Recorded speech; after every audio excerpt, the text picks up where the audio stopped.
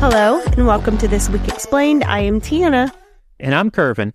And today we'll be covering all of the big geopolitical things that happened in the past week. And there is, like usual, a lot to get to. Some huge news happened this week. Tell us about it, Curvin. What's going on? All right, we'll do Russia-Ukraine, but the story that everybody's talking about, obviously, is the fact that Russian jets downed a U.S. drone over the Black Sea.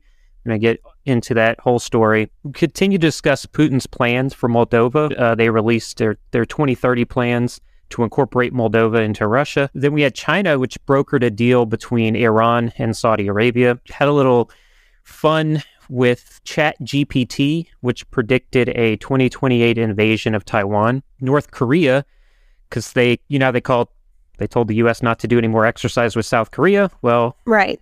They fired a long-range intercontinental ballistic missile that kind of hovered for over an hour near Japan.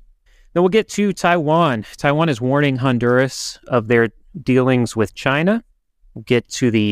Speaking of China, we'll get to the AUKUS deal. That's the Australia, UK, and US deal for submarines.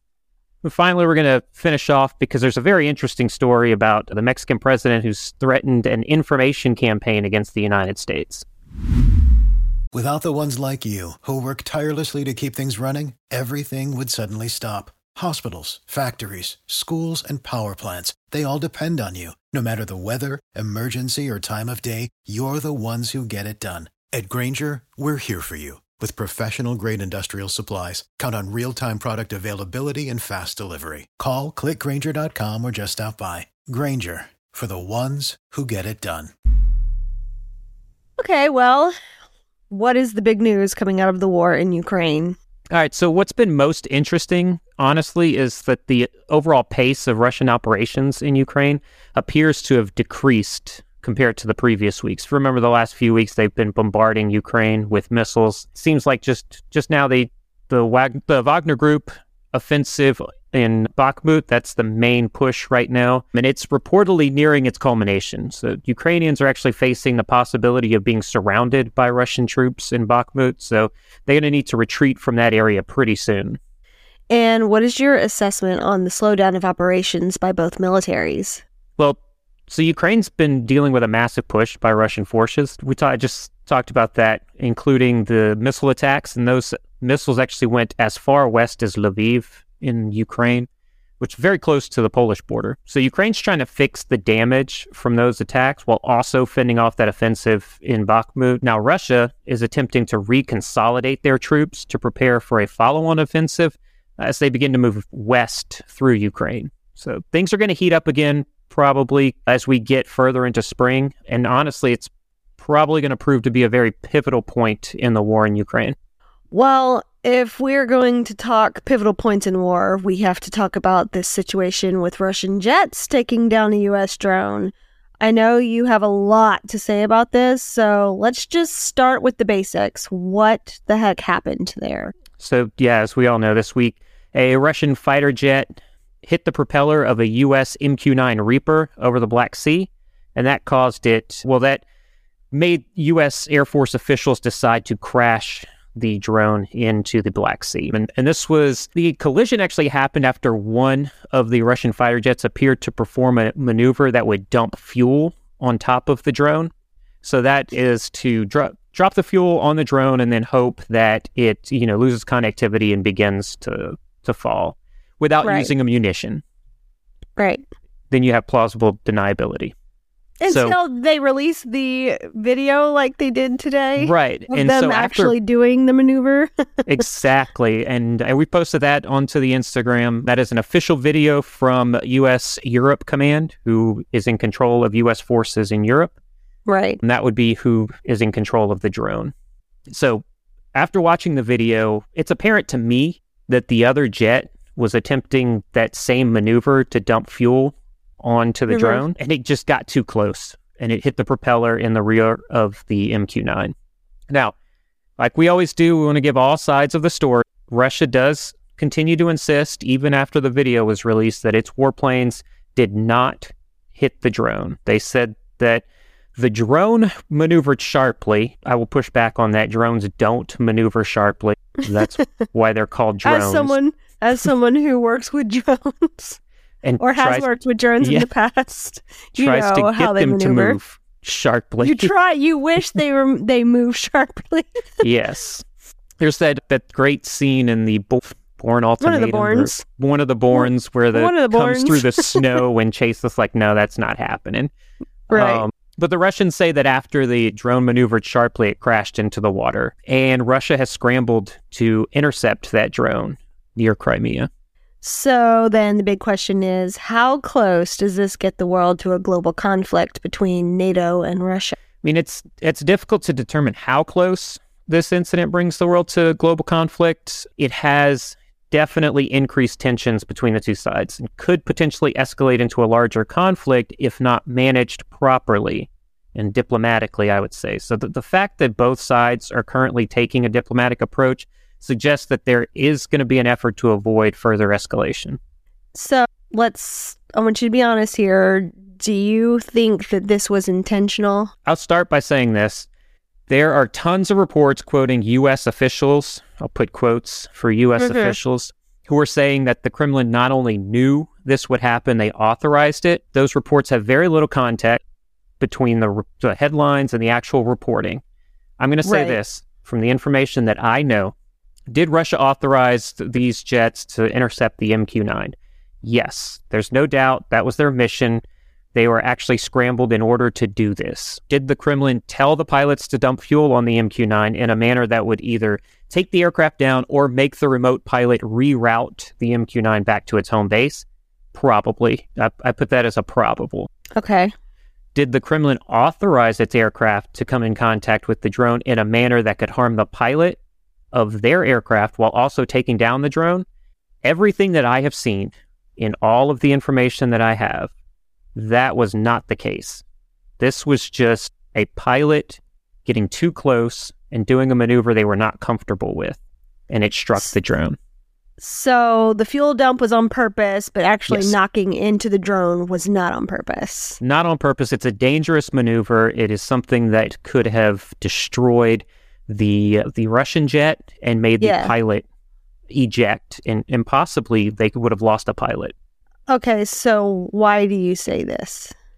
So I'll explain why I don't think that was intentional. That it's because there are tactically more efficient ways to get a drone out of airspace. I do want to be clear that the MQ-9 was in international airspace. It was not in Russian airspace. So why was Russia so worried about it? Because of its proximity to Crimea. Okay. Russia's worried about the intelligence that the MQ-9 can gather to help Ukraine during their planned offensive this spring to take back Crimea. So I will say this was definitely a show of force in order to prevent the continuation of this intelligence gathering mission by the United States. Wow, well, it is comforting to see that a diplomatic approach is being undertaken. Hopefully that will continue and a conflict is avoided. Yes. Let's move on to Moldova for another update on what is happening in that country. Join us today during the Jeep Celebration event. Right now, get 20% below MSRP for an average of $15,178 under MSRP on the purchase of a 2023 Jeep Grand Cherokee Overland 4xE or Summit 4xE. Not compatible with lease offers or with any other consumer incentive offers. $15,178 average based on 20% below average MSRP from all 2023 Grand Cherokee Overland 4xE and Summit 4xE models in dealer stock. Residency restrictions apply. Take retail delivery from dealer stock by 4/1. Jeep is a registered trademark. Yeah, so more is coming out about the leaked strategy document regarding plans to pull Moldova into Russia's sphere of influence. Spear. The spear. It could be the spear. The sphere of influence. A little tongue-tied today. That's okay. Well, that document actually revealed Russia's intent to counter Western efforts to actually stabilize the government of Moldova. Oof. You need more caffeine. Yeah, I guess I'm recording a little bit early today. Mm-hmm. So those plans from Russia also seek to negate the influence that NATO has and to stop EU countries from weakening Russia's position in a bunch of the former Soviet republics, those various former Soviet countries. Right.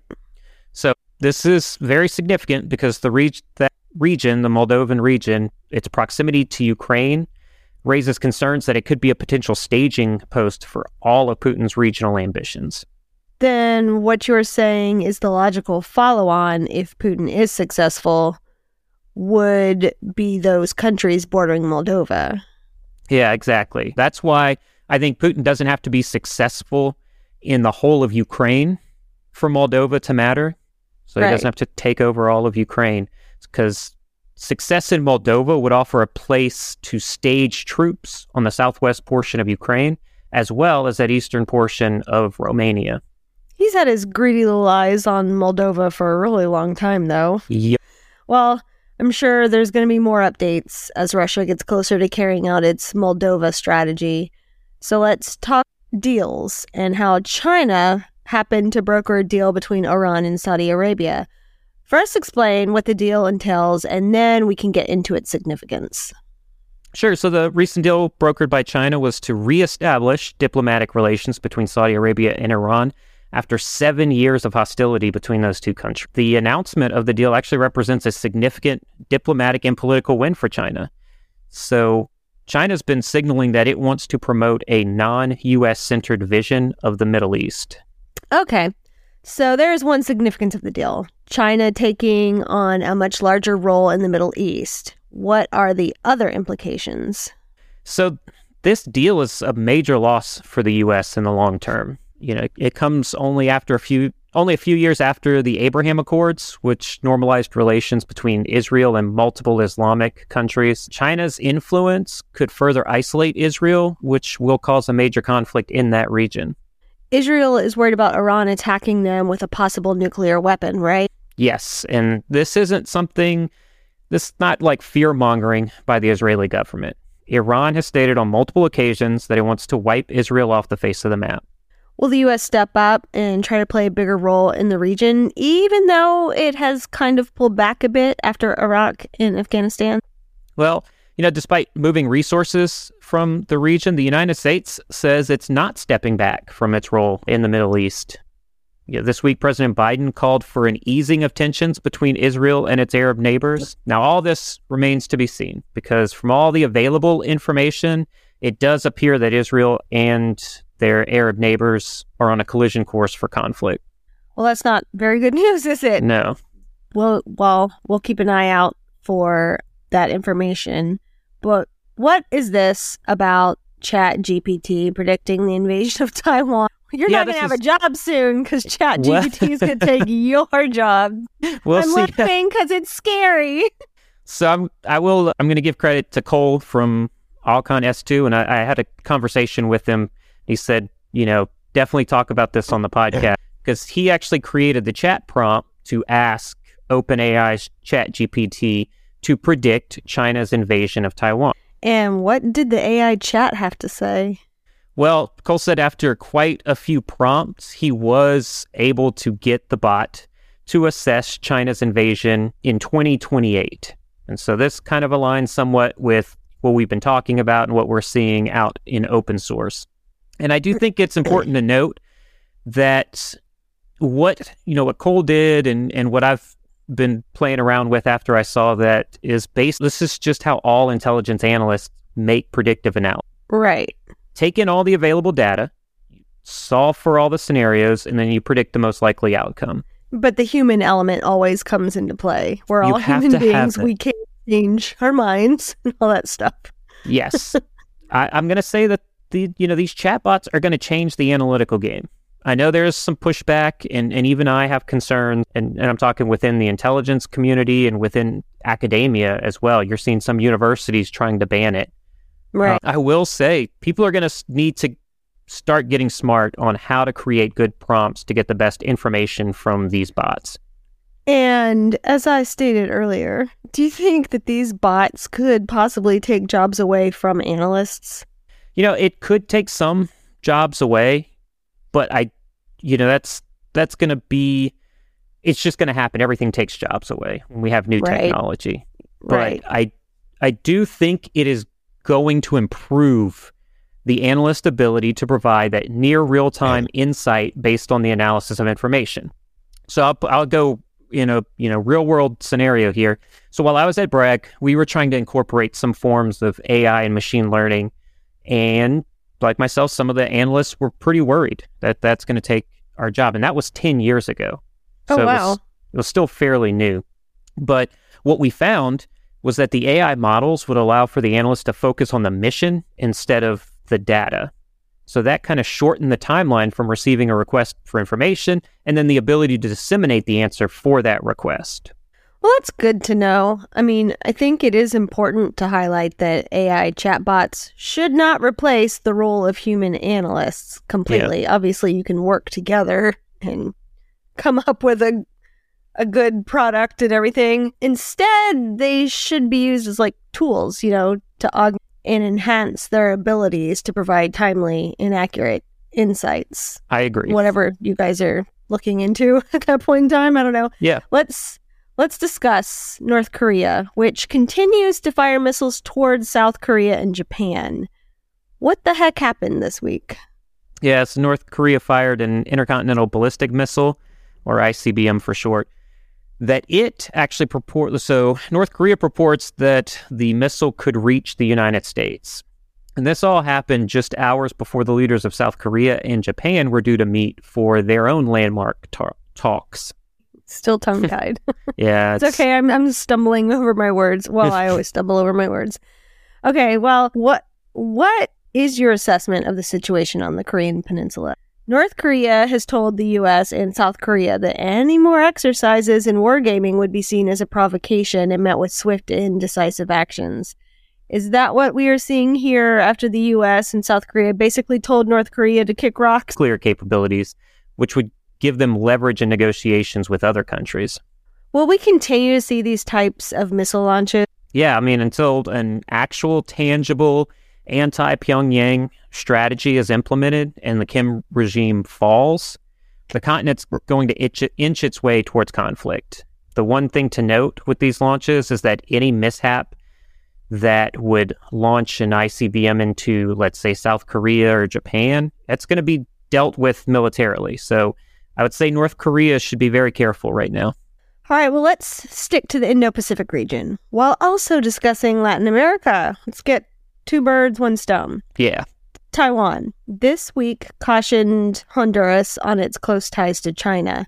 What are the potential geopolitical implications of Taiwan warning Honduras about dealing with China, and how might this impact the relationship between Taiwan and its diplomatic allies?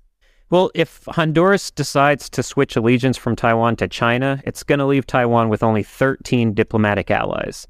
That may also encourage other nations to follow suit. This is going to further isolate Taiwan and strengthen China's position in the region. Now, China's been actively seeking to undermine Taiwan's international standing and has been very successful in convincing several countries to switch their recognition from Taiwan to China in recent years, including holding the U.S. accountable for their one China policy.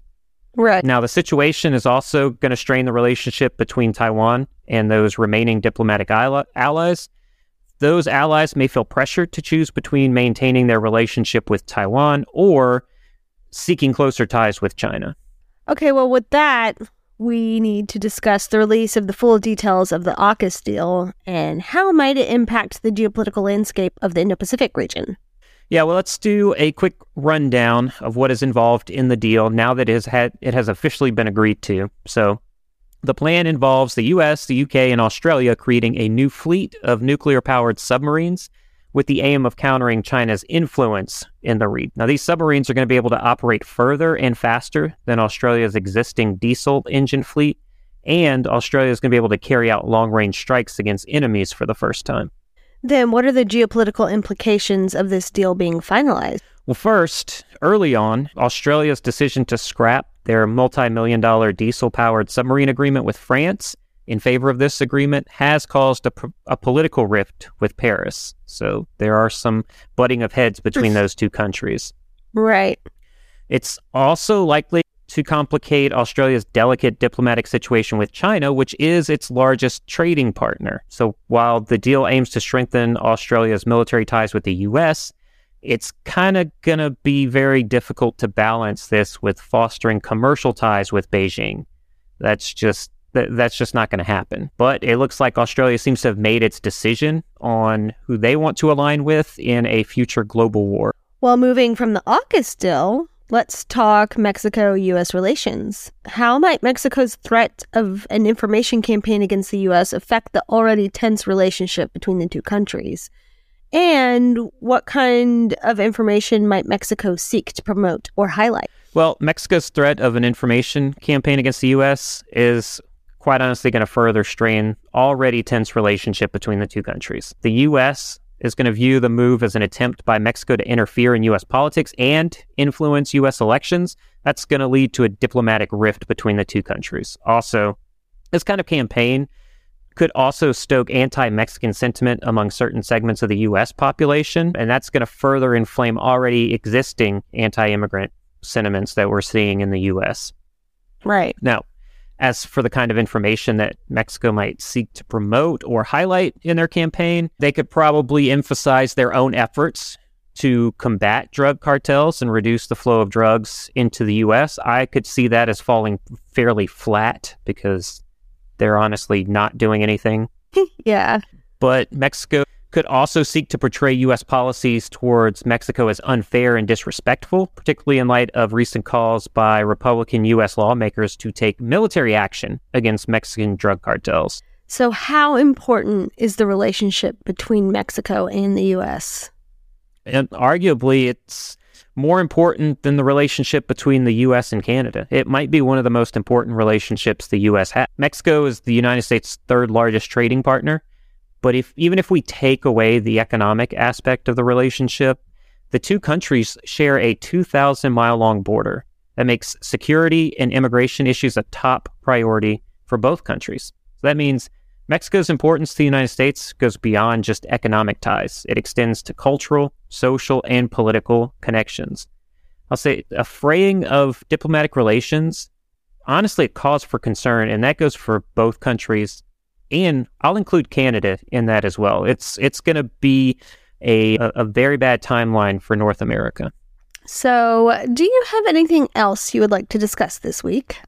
No, I mean, after that, we are out of time for this week. Without the ones like you, who work tirelessly to keep things running, everything would suddenly stop. Hospitals, factories, schools, and power plants, they all depend on you. No matter the weather, emergency, or time of day, you're the ones who get it done. At Grainger, we're here for you. With professional-grade industrial supplies, count on real-time product availability and fast delivery. Call, clickgrainger.com, or just stop by. Grainger, for the ones who get it done. Thank you for listening to this podcast. We hope that you found it informative and engaging. If you have any feedback or suggestions for future episodes, please let us know. And if you would like in-depth coverage of these stories and more, follow us on Instagram at oakwindanalytics.com. And if you have a moment, stop by wherever you listen to your podcast and give us a 5-star review, because those can help us be noticed by thousands of podcast listeners globally. And you guys are still coming in clutch with those reviews. We appreciate you. Every time I go on there, there's more, and I'm like, what is happening? Thank you, everybody, for the comments, all of the reviews. But yeah, all of them. Honestly, Tiana, thank you so much. And until next week, stay safe out there.